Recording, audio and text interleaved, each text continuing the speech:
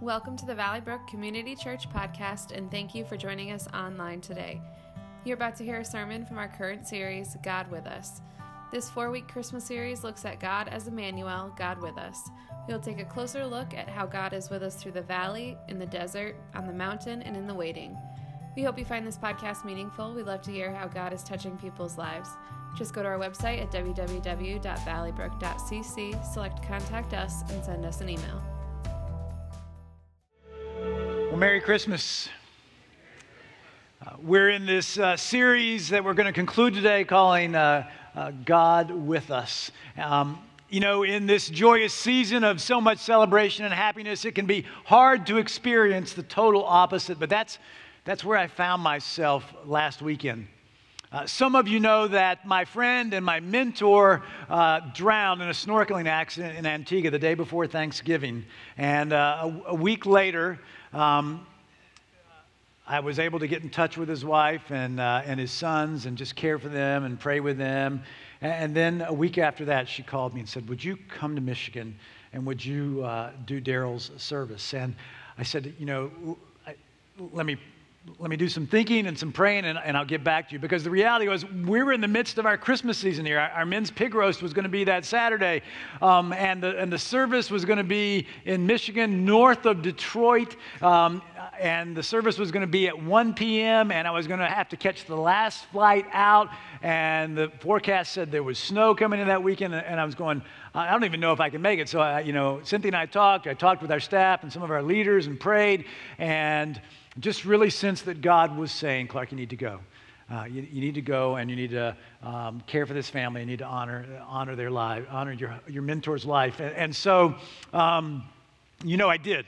I decided to go, and so during that week in preparation, I spent some time talking with and praying with the family as they remember their husband and their dad. And when I got to Michigan on that Friday, I met with the family in person. We talked and we prayed some more. And Saturday morning, it dawned, and it was cold and it was gray. And I spent some time praying for the family that morning, and I went over my notes. And then I went to the church. It was going to be a marathon because they were having 2 hours of visitation before the service. The service was going to be at 1, followed by a dinner for everybody that had come. And when I got to the church, I found myself in this sanctuary of this beautiful old country church, decorated for Christmas and the celebration that Jesus had come to earth to be God with us. And the young pastor the day before had contacted me. He's just out of seminary. He had never done a memorial service, and he said, "What do we do?" I said, "Should we light the Christmas tree and the Advent candles for the memorial service?" And I smiled. I said, "Of course we should, because we want everybody to know that in the midst of this sadness and in the midst of this loss, that Jesus is still with us right then at that moment." So there we were on the day of my friend's memorial service with all the decorations that symbolize that Jesus is God with us.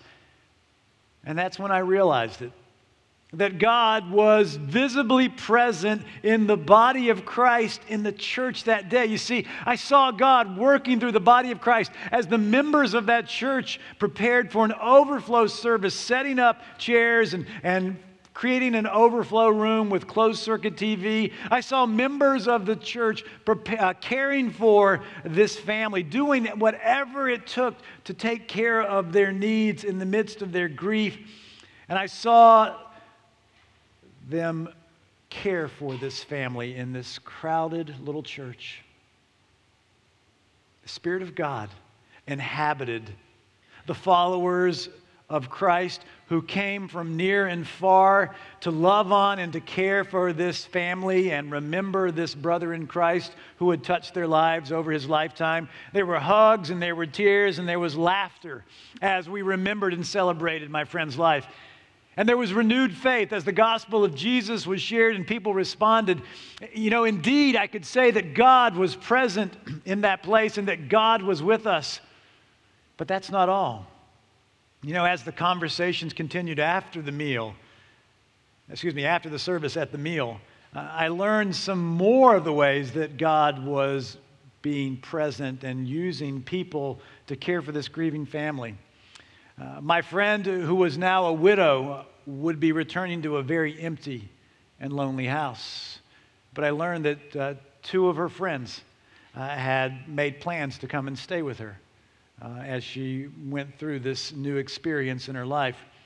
I learned that some other friends had contributed funds to pay for her son and his family to come and make it to the service, traveling from a long way away. And of course, not surprisingly, I discovered that her home was overflowing with gifts of food and meals. You know, as I watched that all unfold, I was able to say, indeed, God is present. God is with us in that moment. And I can say that right now, that God is with us too. This morning, I want to remind you of 3 biblical truths that we celebrate this time of year, and then I'm going to give you a 4th thing to really ponder and embrace. But here's the first thing that I want us to remember, and it's this. God with us was promised. What do I mean by that? God with us was prophesied by the prophet Isaiah, and this is what he wrote in the 7th chapter of his book of prophecy. He said, "Therefore the Lord himself will give you a sign. The virgin will conceive and give birth to a son, and we will call him Emmanuel." God promised through the prophet that God would be with us. And God sent Jesus, and the disciples recognized that he was the fulfillment of the prophecy that Isaiah spoke. In fact, when Matthew, the disciple who was a tax collector, was inspired by the Holy Spirit to write down the story of Jesus' life and ministry, he actually saw it and recognized it. And this is what he wrote in the 1st chapter of his gospel. He said, "All of this occurred to fulfill the Lord's message through his prophet. Look, the virgin will conceive a child. She will give birth to a son, and they will call him Emmanuel," which means God with us. Matthew saw it. He saw the fulfillment.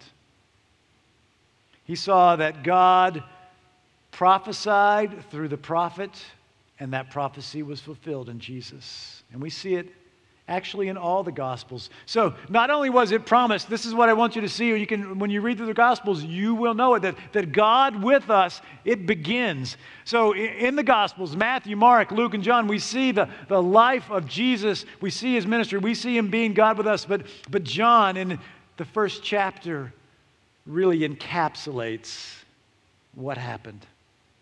He writes, "In the beginning was the Word, and the Word was with God, and the Word was God. The Word became flesh and made his dwelling among us." The Word, we know, is a name for Jesus, the living Word of God. And the Gospels tell us what it was like for Jesus to live among his people. So, God with us came, fulfilled the prophecy that was made. Now, we know that Jesus ascended into heaven, but here's what we need to know is that God with us did not end when Jesus died, nor did it end when he ascended into heaven. So here's the 3rd thing that I want you to know about God with us, and it's this. God with us continues. That's right.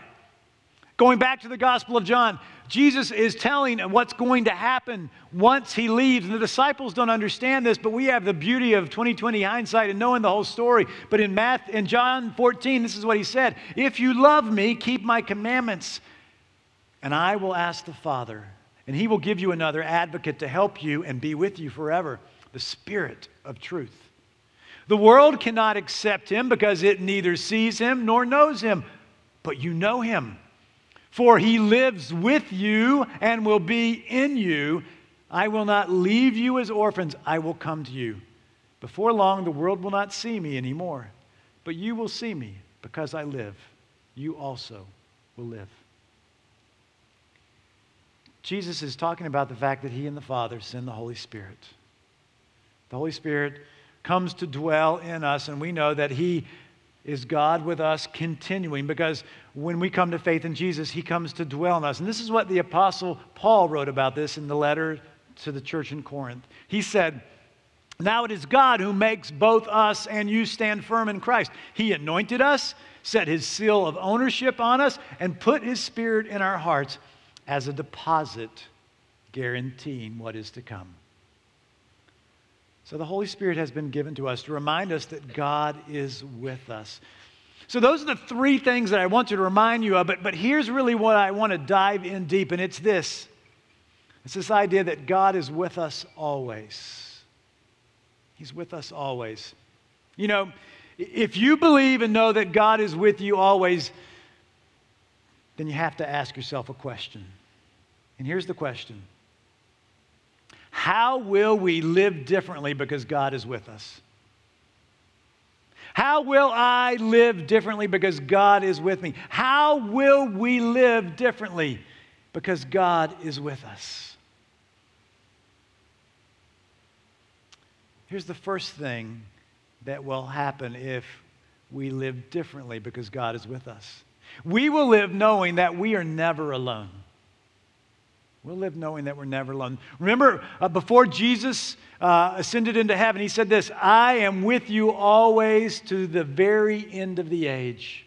You know, as you live and breathe at this very moment, you are not alone. If you were the only person in this room, you would not be alone. God is with us. So the Bible gives us this understanding that we have one God who comes to us in three persons. This is called the doctrine of the Trinity, the Father, the Son, and the Holy Spirit. So even though Jesus ascended to heaven after he made this promise to be with us, both he and God, the Father, gave us the Holy Spirit. So Jesus' promise to be with us always is fulfilled through the Holy Spirit. And you know, the reality is this. We see God's promise from the Old Testament quoted in the New Testament in the book of Hebrews, where God says this, "Never will I leave you, never will I forsake you." So we have this promise that God will never leave us. He'll never forsake us. We'll never be alone. God made that promise even before Jesus came to earth. And he kept that promise through Jesus. And God continued to keep that promise when he poured out the Holy Spirit on every one of his sons and daughters who come to faith in Jesus Christ today. You are never alone. God is with you right now. He's with you all the time. You know, as we've said through this series, throughout this month, God is with us in all of life. He's with us in the good times. He's with us in the bad times. God is with us in the valleys. God is with us in the wilderness. God is with us in the storms of life. God is with us on the mountaintop highs. God is always with us. Because we know that God is with us always, we will live knowing that we're never alone. And we will live knowing that we have a spirit of love and of power and of a sound mind. Why is that important? Because the Bible tells us that the God who is with us has given us what we need to live, being the hands of Christ, the heart of Christ, the feet of Christ, to be the body of Christ, to serve him and others. The Apostle Paul tells us this in 2 Timothy. He says this. He says, God has not given us a spirit of fear, but of power and love and of a sound mind. So what does that mean to us? Well, first, it means you do not have to be afraid of anything in this world, and you don't have to be afraid of what God asks of you or what he calls you to be or calls you to do. It means you have the power to do all things through Christ who gives you strength and who gives you the Holy Spirit to empower you. And it means you can love all people as Christ loves you. Now think that one through. You know what? There are people in your life that you will probably say, you know, Clark, I cannot love them. And I understand what you're saying. But as far as God is concerned, there is no one who is unlovable. There is no person who doesn't deserve to be loved. And God loves everybody. And he calls us to love everybody, and to do that, he's given us a spirit of power and love. So he wants us to do that. He wants us to love all people as Christ loves us, and that means that we have this sound mind, so we're supposed to live in a God-honoring way, loving people as he loves them. So because we know that God is with us always, we will live knowing that we're never alone. And we will live knowing that we have a spirit of power and of love and a sound mind. And we will live knowing that we're ambassadors for Christ. We're called to be the body of Christ with other Christians. Let me remind you of what the Apostle Paul wrote as he was inspired by the Holy Spirit, because it's a powerful verse and it has implications for us. He says this: "We are therefore Christ's ambassadors, as though God were making his appeal through us. We implore you on Christ's behalf, be reconciled to God." There's three parts to this verse that every single one of us, every single follower of Jesus Christ has to recognize and own as part of their calling and their identity as followers of Jesus. Two of them are very clear and explicit, but the other one is implied. So let's look at them. The first one is this: if you believe in and you follow Jesus, you're his ambassador. That means you're his representative. Think about that. An ambassador to another country will represent the president or the prime minister or the leader of that country to all other foreign dignitaries when that leader can't be present. As ambassadors for Christ, we represent Jesus everywhere we go. We represent Jesus when we recognize we're representing Jesus, and even when we're not cognizant of it. And we have to decide, are we going to seek to represent him well? Are we going to be conscious of that? You know, the reality is this: being an ambassador for Christ, it's not a job. It's not a calling. It's part of our identity. So, you may say, well, I have a calling to be a teacher or a calling to be a musician. Maybe you do. That's great. Being an ambassador for Christ isn't a calling. It's part of every Christian's identity. It's part of who we are, and we're doing it well or we're not doing it well. We have to decide. So think that through. When you wake up in the morning, you're a representative for Christ. When you go to bed tonight, you're a representative for Christ. When you're going through the ups and the downs of life, you're a representative for Christ. When you're with friends or when you're with enemies, you're a representative for Christ. So seek to honor God as you represent him wherever you go. The second explicit message for an ambassador of Christ is this: that we have to tell others to be reconciled to God. In other words, we have to accept that Jesus died to pay for our sins so that we could be forgiven and know God and spend forever in eternity, and we have to share that message with others. So think about this. I believe that God has placed each one of us in a sphere of influence, a circle of relationships or friends, whatever you want to call. Some of them are friends, some of them are acquaintances. Some of them you sort of know, some of them you know really well. The reality is this: I believe that God has placed us in that sphere of influence to be an ambassador for Christ and share about the saving grace of Jesus with them. You and I are ambassadors.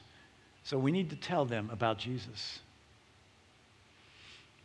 So let me say this. If I've never made it clear, then I apologize. This is a big picture about what the church is supposed to be. The church of Jesus Christ, this church, all churches, they do not exist. The church does not exist for you and me, the people who believe. The church exists primarily for those who are yet to believe. In this church, our statement of faith says this: we believe that God has laid upon the members of the local church the primary task of giving the gospel of Jesus Christ to a lost world. It's the primary task. It's what we're about. We need to share with people who don't know Jesus about him. The reality is this: we are the church, and therefore we exist not for our happiness, not to be a club of insiders, but to reach the world with the good news of Jesus Christ. That's the primary task of the body of Christ. Once we come to faith in Jesus Christ, we are all commissioned members of Jesus' team. We're all ambassadors. And we're supposed to reach the world for Christ. We don't exist for those of us who are on the inside. We exist to reach those who are on the outside. And each one of us has a sphere of influence, a circle of relationships where there are people who know us and would trust us telling them about what Jesus means to us. And because of that, we're actually probably the best qualified people to share Christ with them. Think that one through about your circle of influence. Now, I will say this: if you haven't been cognizant and aware of the fact that you represent Jesus as an ambassador 24/7 and you haven't lived in God-honoring ways, you're going to have to maybe ask for some forgiveness along the way from God and from those maybe that you've been a bad witness to. But here's the idea.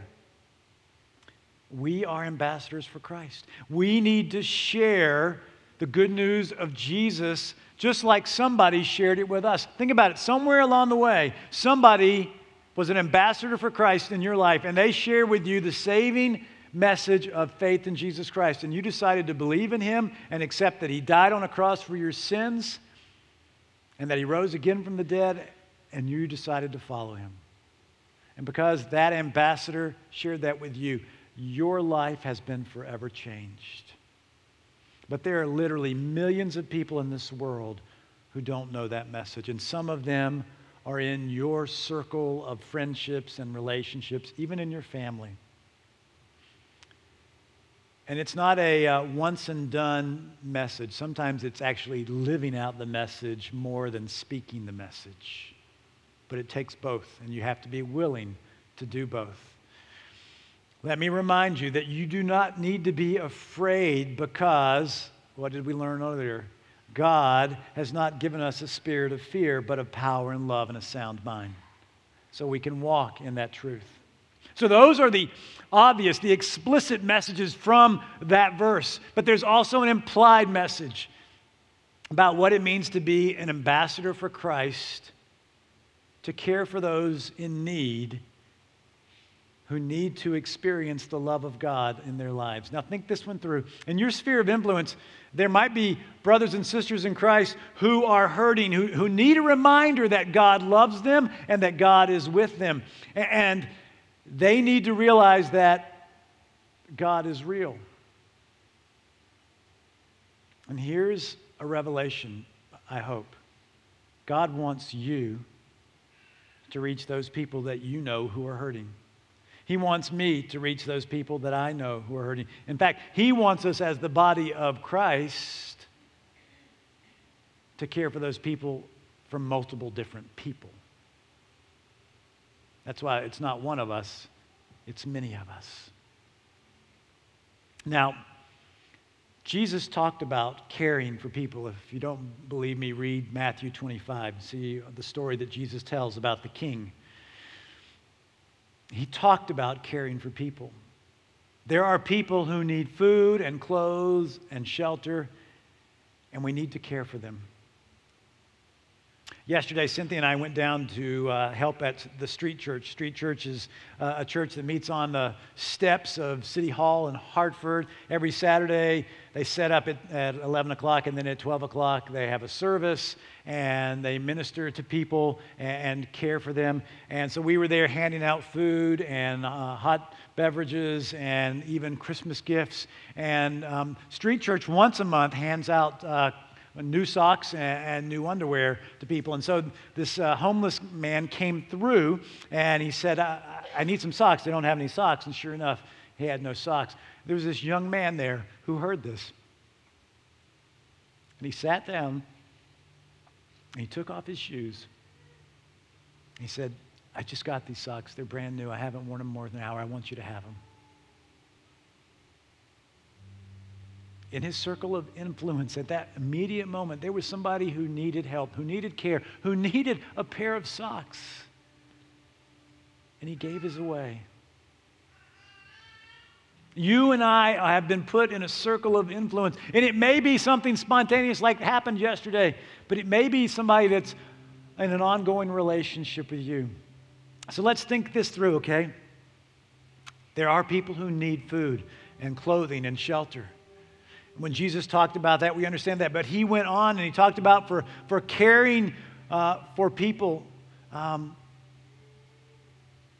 caring for them in real and tangible ways. So think about this. You know, maybe you know somebody who has a kid with special needs, and you love that kid and you love that family, but maybe that family needs to know how much you care for them, and you want to step into their life and understand them because they experience things that are challenging that some of us take for granted. Maybe you know somebody in your circle of influence whose first language is not English, and you know them and you say hi to them in English, but you've never taken the time to learn to say, hi, how are you in their language. Maybe there's somebody in your circle of influence who's going to spend Christmas Eve and Christmas Day all alone. No family, no friends to eat with, to share a meal with. Could you open up a seat at your table and invite them to come and eat with you and your family?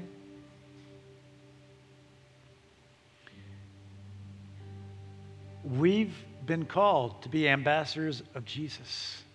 And that means to reach out to people, yes, who don't know him and need to understand that Jesus came to earth, that he lived and he died to pay the price for our sins, that he rose again from the dead, and he ascended to heaven so that we could receive forgiveness and be filled with the Holy Spirit and have power for living on earth, but also have the promise of eternal life.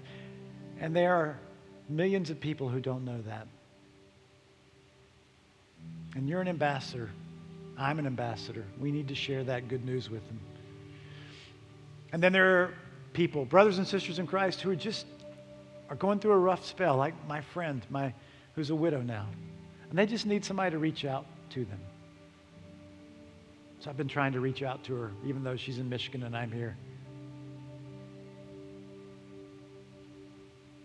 Who do you need to reach out to?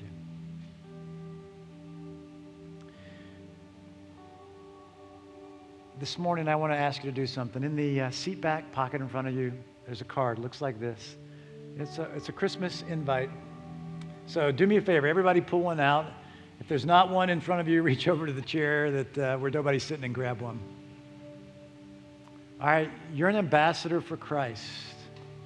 You actually have been from the day you said you believed in Jesus.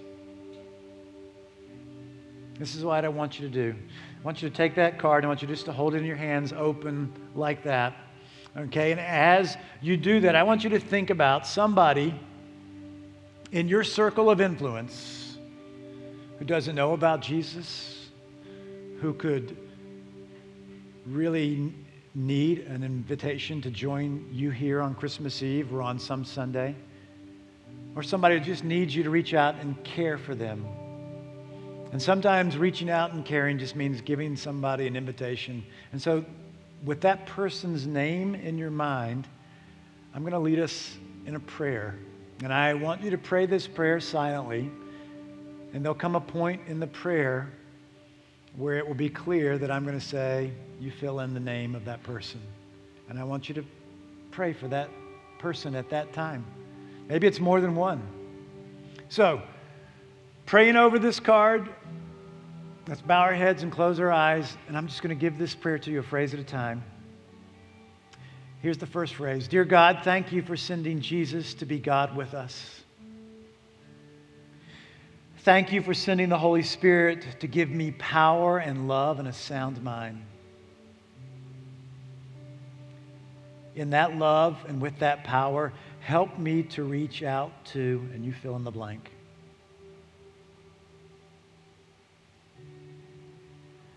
Prepare us for our conversation. Help me be the hands and feet of Jesus to them. Help me to love them like you love them. And help me make a difference as your ambassador.